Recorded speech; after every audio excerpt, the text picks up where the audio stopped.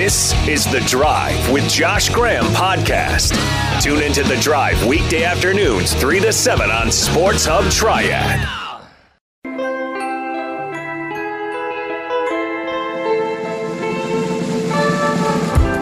So glad to have you here on a Thursday drive. Even after Wake Forest loss in Raleigh last night, I've got a silver lining for Demon Deacon fans we'll get to shortly. But that can wait because the inevitable finally happened earlier today. Deshaun Watson put his name on it. It being the speculation we've heard the last couple of weeks that he wanted out of the Texans organization. He's officially asked for a trade. So let the games begin. And make no mistake, the Carolina Panthers are going to be seriously involved here. Serious players in trying to land Deshaun. It goes back to ownership. David Tepper loves to make splashes and loves to bet big. That's how he accrued his wealth. That's how he made his fortune. If you're unfamiliar, he was a hedge fund manager. And around the 2008 housing crisis, he made some bets that others weren't willing to make. I remember watching a speech of his from that time when he was first hired as Panthers owner. Not hired, I guess he bought the team. And in a 2010 speech, he recommended several risky investments to investors and business people that he had a platform speaking to. And some of those included European banks, Bank of America equity. You know, those were investments that nobody wanted to touch at that time because many of the experts thought there'd be depression and hyperinflation, and none of that happened. None of that happened, and the only person who seemed to have saw it was Tepper.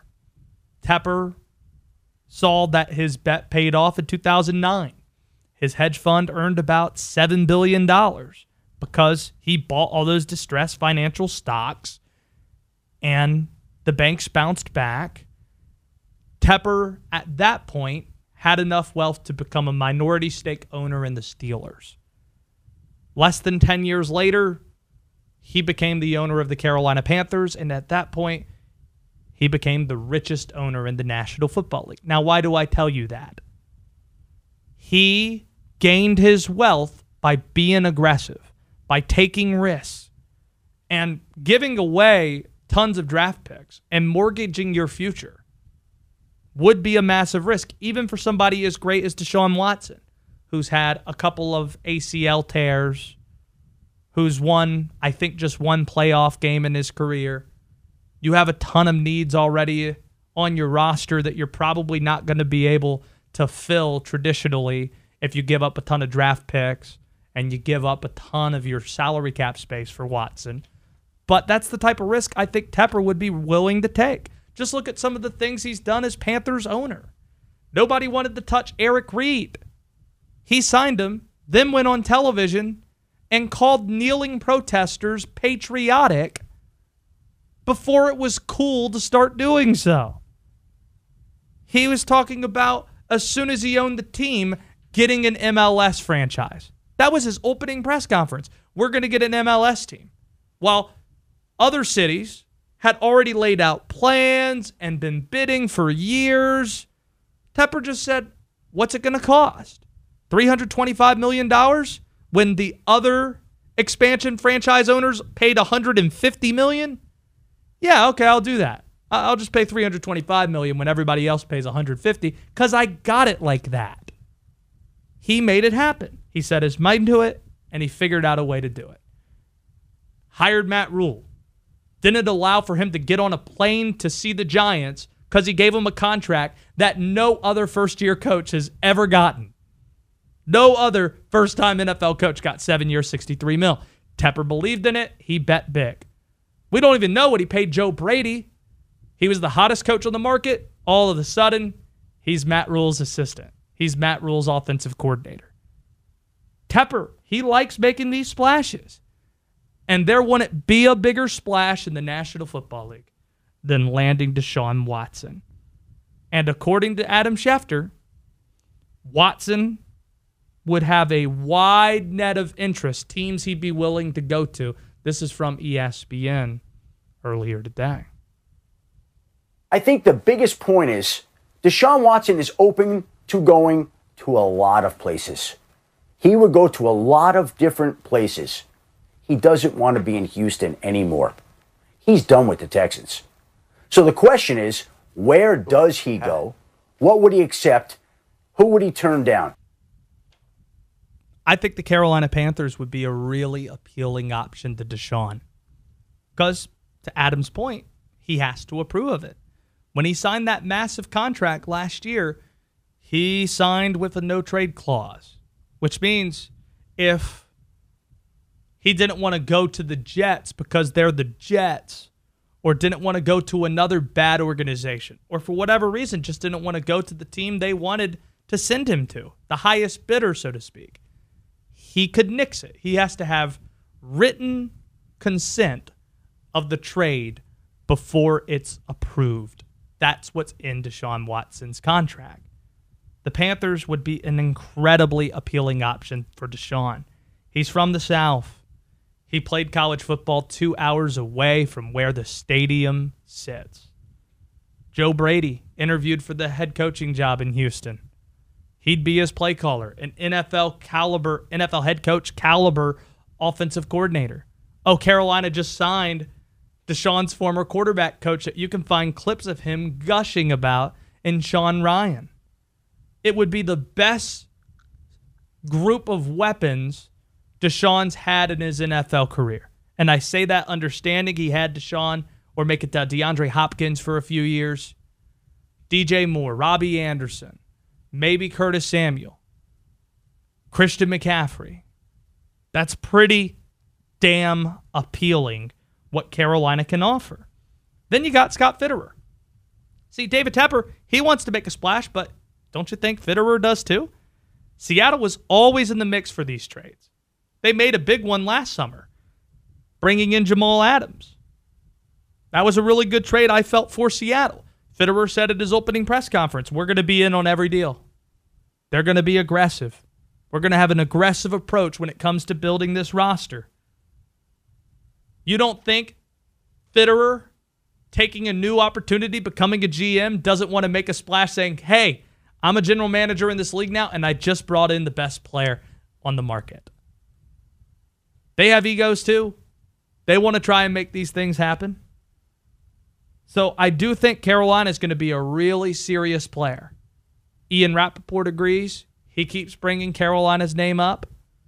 Bill Barnwell, one of the smartest football writers out there for ESPN, listed 17 teams, what they might pitch for Deshaun Watson, and he ranked them 1 through 17.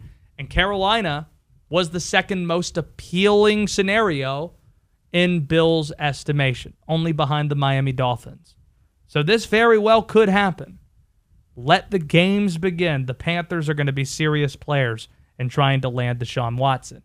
Now for that silver lining for Wake basketball.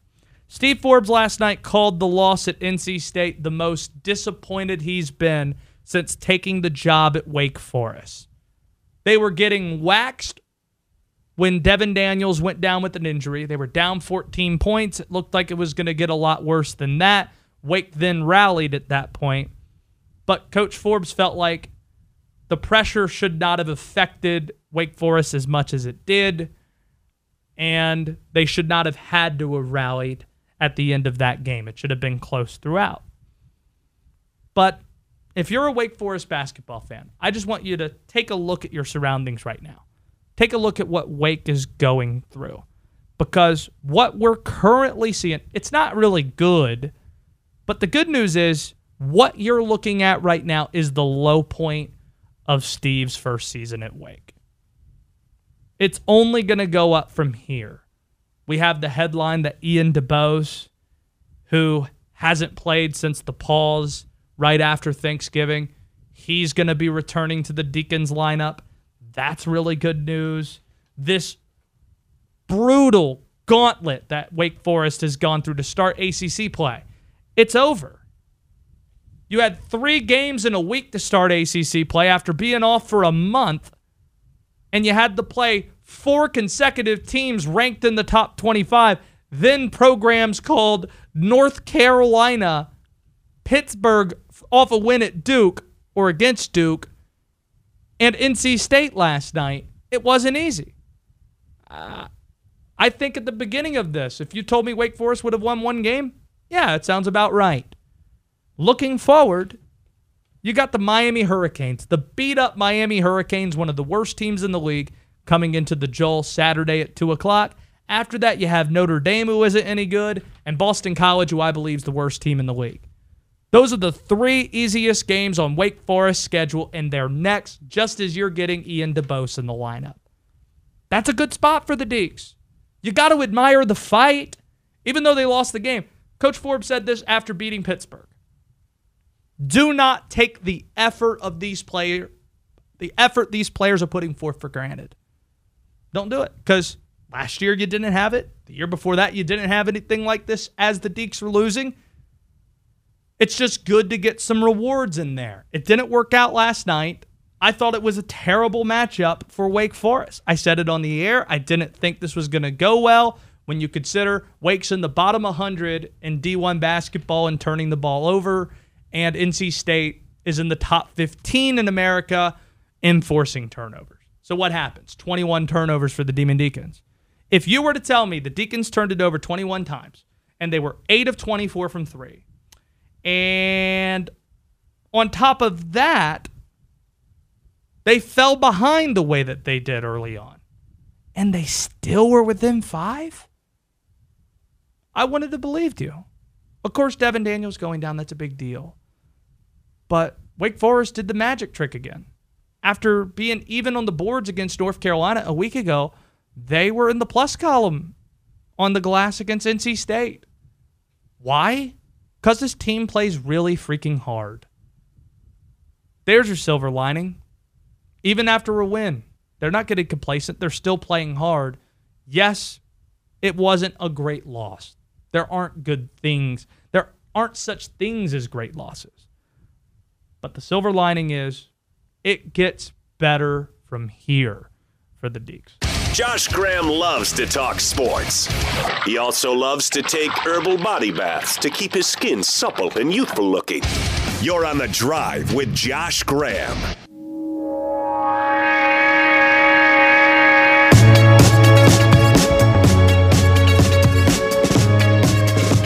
Well, we feared the worst when Devin Daniels went down last night.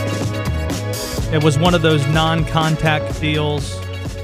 Even though NC State won the game, it was a really noticeably somber post-game press conference from Kevin Keats with DJ Funderburk and Jericho Helms dropping by. And we all knew the reason why. Devin Daniels is just such an important player for the Wolfpack, and they were concerned about their teammate. They snapped the 4-game losing streak. They beat Wake Forest by 5, but Wake got back into the game only because Daniels wasn't in it. And we just got this from NC State, an update on Devin. He has suffered an ACL tear in his left knee. He's going to miss the remainder of the season. Devin led the team in points with 16.5, led the team in assists, led the team in steals. He's third on the team in rebounding. His field goal percentage of 48% ranks 9th in the conference. And he's also tied for the team lead with 19 three-pointers this year. Translation, he is the most important player on this team. NC State's best player. So with him, I didn't even know if NC State was going to make the NCAA tournament. I think they're the 8th, 9th, maybe 10th best team in the ACC currently. Joe Lunardi has 6 ACC teams getting in, and Pittsburgh is on the next 4 outline. So even with Daniels, I don't think they would have gotten in, but I think it would be close. Without Daniels, I just don't see it happening. They've lost 4 of the last 5 games. That's with Daniels in the lineup. It's an incredibly tough deal. We're thinking about Devin. That's where our thoughts go first. He's the best player on this team, and I don't know who's going to step in and fill that void. it's hard to say Shaquille Moore or Cam Hayes, whether or not they're players who could step up as freshmen. Probably you'd think DJ Funderburk. Maybe you look at Helms, who had a good night last night. But Daniels was the alpha. He's a senior leader. This is an incredibly tough blow. We'll talk with Adam Gold in 10 minutes, who's going to join us as the Hurricanes return to action for the first time in a week and a half. He's at PNC Arena covering that game. Robert has a handful of quarterback alternatives for the Panthers to Teddy Bridgewater that they can explore this offseason that we'll explore in a second. But let's go to Stuart in Greensboro first. Your thoughts, welcome at 336-777-1600 if you want in. Stuart, your thought on NC State Wake Forest last night. Yeah, I'm sorry to hear about the news of the NC State player. He was very good, and you always hate to see that. So I am sorry to hear that for that young man. But I think you got to tip your hat to Curry for bringing in Forbes. And, I mean, the team is looking very good against Virginia Tech. And also State and Carolina, they were right there, especially when they didn't really practice for weeks at a time. So you got to give both Curry and Forbes a lot of credit. I like that point guard that Forbes brought in. He reminds me a little. He's got a little bit of a Raymond Felton in him, where he's kind of difficult to deal with, and he has the passion for the game, like former Wake great Kenny Herbst. Who loves playing the game, and I really like that point guard. Yeah. Davian Williamson driving to the basket. Thanks for the call, Stuart. That Kenny Herbst, loud clapper, intense Wake fan. Things are going to get better for the Deeks soon. You mentioned their fight. Next three games, the easiest three ACC games they're going to face this year. Miami, Notre Dame, and Boston College. Let's move on to the Panthers, though. Deshaun Watson, he's asking for a trade. That's the big news of the day, so we're thinking about what the Panthers can do at quarterback this offseason. Robert has been thinking on this for the last hour and a half or so. What do you got for me, Robert? You've got three different alternatives for Carolina to Teddy Bridgewater, and then you described it before the timeout as an A and B situation.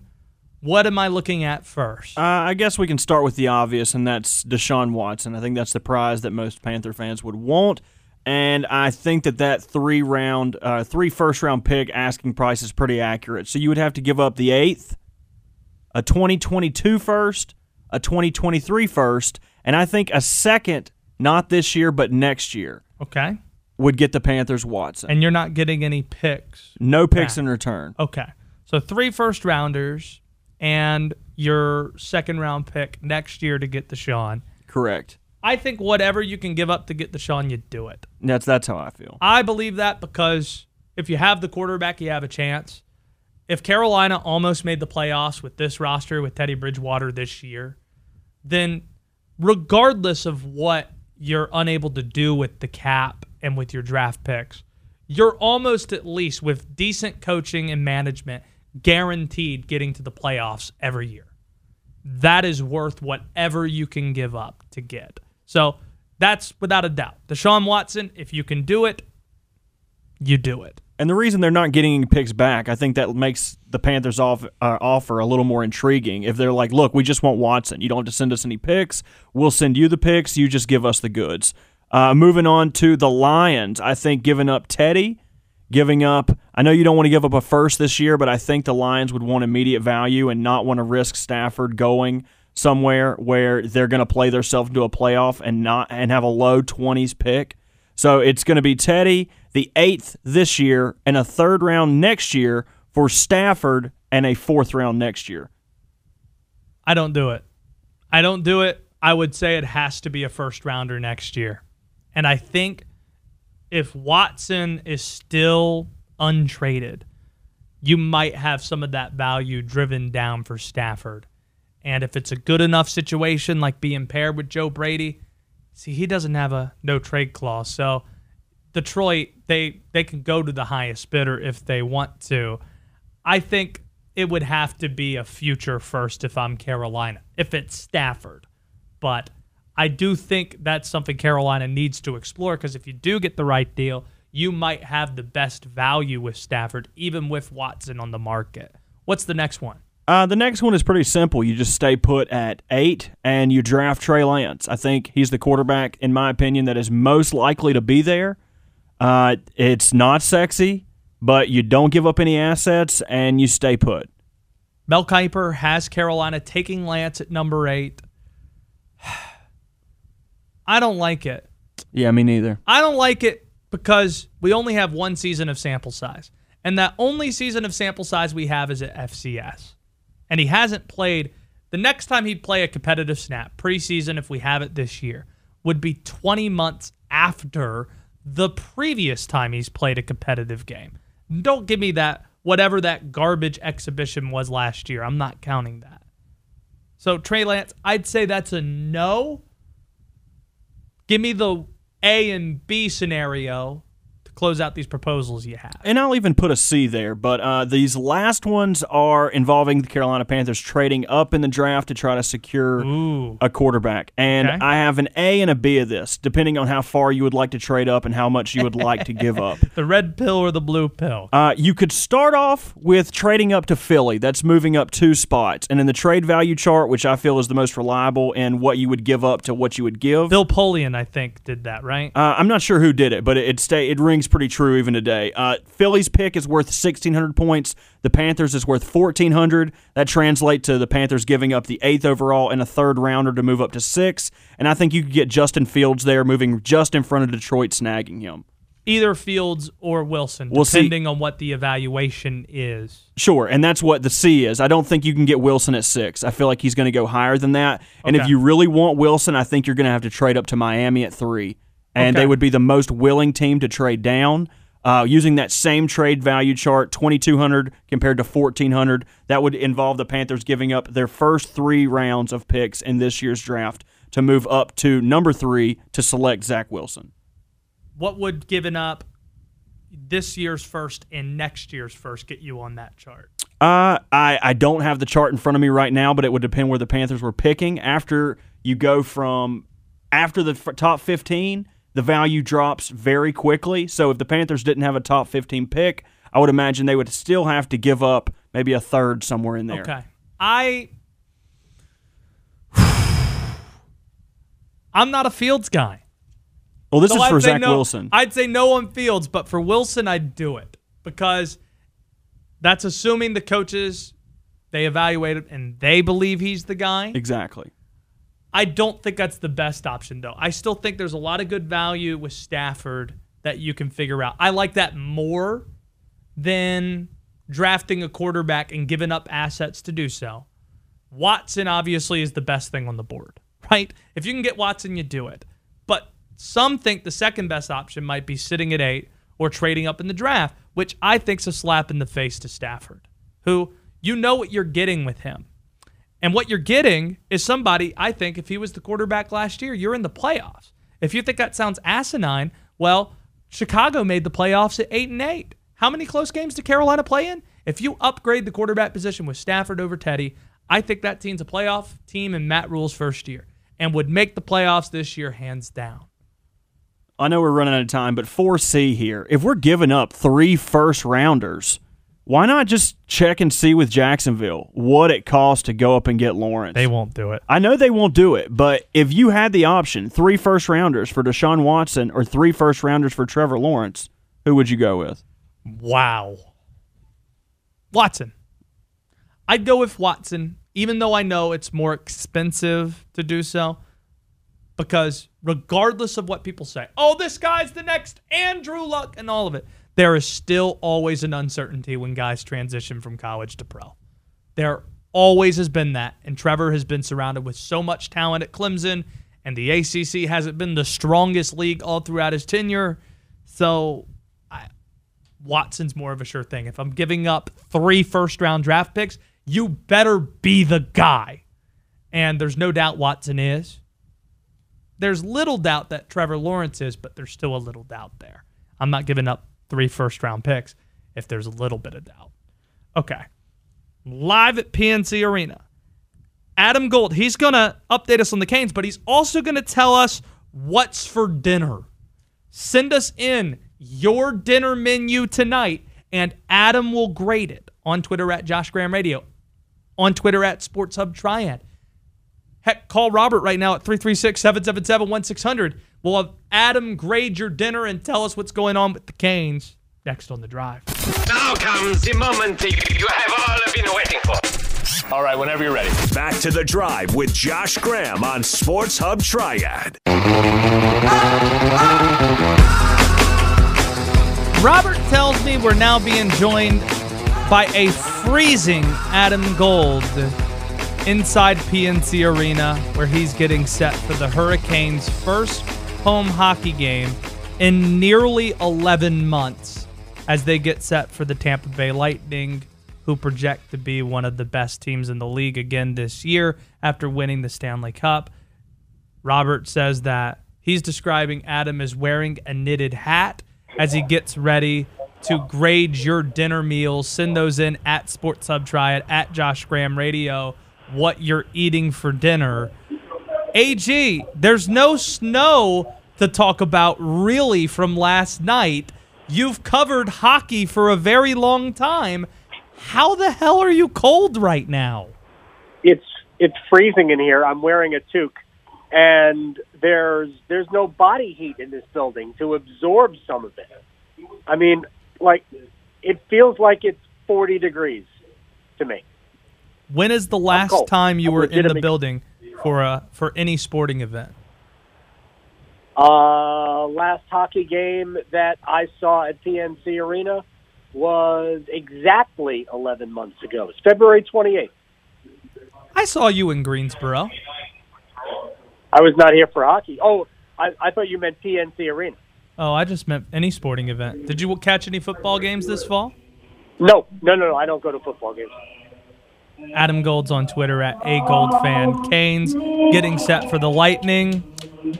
I hear some beautiful Can you singing. hear the national anthem? Yeah, I can hear. Tell Alec Campbell to keep it down in the background.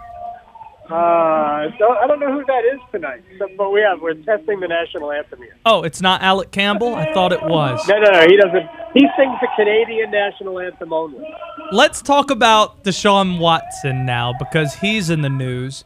David Tepper strikes me as somebody that's going to be very aggressive, because that's who he is. That's how he accrued his wealth when he bet on what were very risky stocks, very risky investments during the housing crisis about 12 years ago. He's the richest owner in the NFL. He's got what's described to be bleep you money. Can he find a way to land Deshaun Watson? Well, can he? Of course. I mean, it won't take his money, really. It'll just simply take draft capital to get Deshaun Watson from the Houston Texans. But here's the thing that I keep getting, and I hope the fact that they're testing all the arena sound machine here. I enjoy it. No, they stopped. But here's the thing about going after Deshaun Watson. If you go get Deshaun Watson, it's going to cost you a lot of draft capital. It's going to cost you number 8. It's going to cost you next year's one. It's probably going to cost you the following year's one. So they're not blessed with, tons of draft picks. They have, 7 positions they need to address. So you can go out and get Deshaun Watson, but are you going to be able to put a team around him to take advantage of Deshaun Watson? And I mentioned this today, I keep getting to the fact that the Indianapolis Colts wasted Andrew Luck. The Carolina Panthers wasted Cam Newton by not being able to have a good enough team around him. So are you going to give up all that and then go out and get Deshaun Watson? And he's great, but it's going to be limited how much he can elevate you anyway. I still think that if they had more draft capital, if they had like what the Dolphins have or what the Jets have to give up in terms of draft capital, and you can still go in the draft and get a whole bunch of players, I'd be all about it. I just don't think it's a good move for them. What do you think is the most appealing alternative Carolina can make this offseason at quarterback to Teddy if I gave you these options? You mentioned the 3 first-round picks it would require and also Teddy Bridgewater. to bring in Deshaun Watson. If I said for next year's first and this year's second or third rounder, you can get Matthew Stafford, I'll throw that into the pot as well. You can stay at number 8 and draft a quarterback, or trade up and get the second best guy on the board. What does Adam Gold think? If you're going to make a move at quarterback to figure out what the future beyond Teddy is the most appealing, best value alternative? I mean, it might be Stafford, but I think any move you're making for an established quarterback is going to cost you number 8 this year. So it's kind of moot. And if Detroit would take number 8 for Stafford, I'd consider it if that was all it is. But look, I probably approach this differently than a lot of people, because I think that one of the problems with the NFL and the way teams go about their business is they overvalue quarterbacks in every single draft. They put them on the field before they belong on the field, and then they wipe their hands clean with them and get rid of them before they've really given them a chance. They rush these quarterbacks on the field. I think the best move the Panthers can make is let Teddy run it back, go about the business of building your team around him, and then add the quarterback when you're ready. They need, 3 offensive linemen, a tight end, 2 linebackers, a quarterback, maybe another defensive. They need so much. I mean, David Tepper wants a team that's going to win every year. I mean, you just have to build it. You can't just go out and swing one deal and think it's them. He's on Twitter at @AGoldFan. Listen to the Adam Gold Show, noon to 3 right here on Sports Hub Triad. All right, let's figure out what's for dinner. What's on the menu at PNC Arena? There is nothing on the menu at PNC Arena. Not even Sour Patch Kids or M&Ms? No. I'm. First of all, because there is really no press row, sitting at the top of section 102, which I have actually loved the vantage point here. But I have, let's see, I've got some hand sanitizer. I can drink that. I've got a third of a bottle left of Dasani water, and I have a package of cranberry trail mix. Are you planning to eat anything later? I ate on the way over here. Oh! I swung through Cookout and Wow. grabbed a burger, steak style, grilled onions, A1 sauce, pretty good. Did you get a milkshake? No. Okay. I'm I was about to freezing, say. dude. I was about to say that probably would explain if you were really cold if you got a milkshake from Cookout while it is freezing outdoors. Robert, give Adam your dinner dish tonight for him to grade. Adam, you're going to be so jealous. I think we're going with Sam's Pizza. Throw it right in the oven, and that's going to be dinner. Who's Sam? Sam's, like the Sam's, Costco. He's got a club. Oh, really? That pizza? Oh, yeah, it's pretty good. Not bad. Yeah. You don't get out much, do you? Only to Sam's, to grocery shop. Okay. I mean, there's no help in that, Josh. Sorry. I had Costco hot dogs for dinner last night, and a side salad. Tonight, we're also salad. What are you talking about?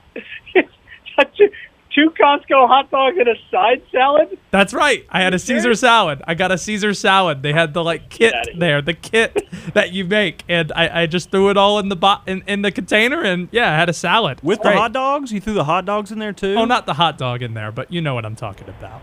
That would be next level. I can't even. We're going homemade pizza tonight, Adam, with Very nice. sausage and pepperoni on top. Do you make your own dough? No. Well, you should do that. Okay. Next time, All maybe. right. And we have brownies for dessert. That's the plan. Oh, very nice. Very nice. Adam Gold, you stay warm. Maybe get another. Hey, if you get bored before puck drop, maybe you can knit yourself another cap to wear that's warmer. I've got a sweater. I've got a toque. I've got a leather jacket. I should have brought my gloves in. I didn't. I'm going to crawl into my leather bag here and see if I can keep warm. Talk to you tomorrow on the round table, buddy. Word. Looking forward to it. He's on Twitter at @AGoldFan.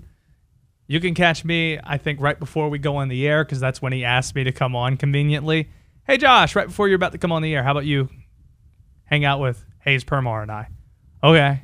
So we're going to do that tomorrow, noon to 3. You can listen to the Adam Gold Show. Follow him on Twitter at AGoldFan for updates for the Canes and the Lightning later on tonight. Ready? Yes. Punch up the audio for me now. You're on The Drive with Josh Graham on Sports Hub Triad.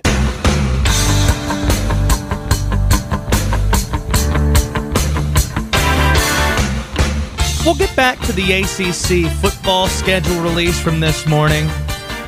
Look at some of the other ACC Big Four teams, what they have slated for later this calendar year, but let's not get too far ahead of ourselves.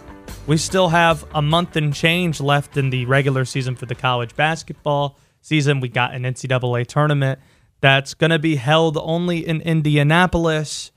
Maybe we could get to the ACC tournament as well with our next guest, who's a Hall of Fame sports writer, Mike Decorcy from the Sporting News, who also does stuff with the Big Ten Network. And that's kind of where I want to begin, because there was the CBS Sports Report from Norlander last week that said there are many people in college basketball worried about what February might bring when it comes to potential stoppages and disruptions for college basketball. Michigan, of course, had the 2-week pause that some student athletes are pushing against, wanting to have overturned. Mike, given all the information you've received, how optimistic are you for college basketball approaching the finish line as we get set to turn the calendar to February? Well, I have done a lot of interviews, as you might not be surprised to learn, over the course of the last 3-4 months. And one of the things that I get a lot of, if there is an NCAA tournament, or if we get, and I'm always like, no, there is no condition here. We have made it to the end of every season in the sporting world. Every season that we have attempted to maneuver through, we have done.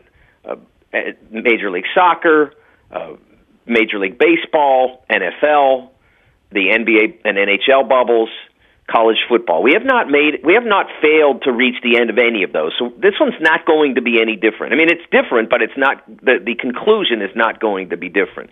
Just a question of how many interruptions there will be along the way, and how the sport at large copes with that. And so I'm not pessimistic at all about February, because we've got through January, and January was very difficult in a lot of ways.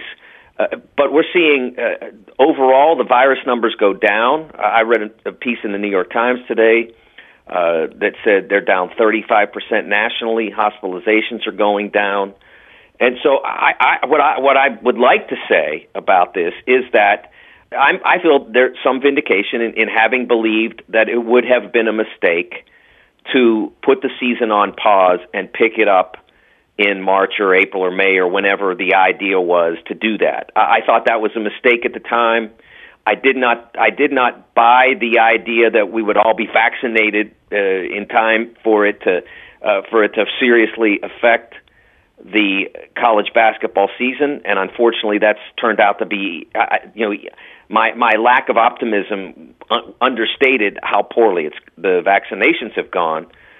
My concern is the first 2 weeks of March. How will those look? What will the big conferences do?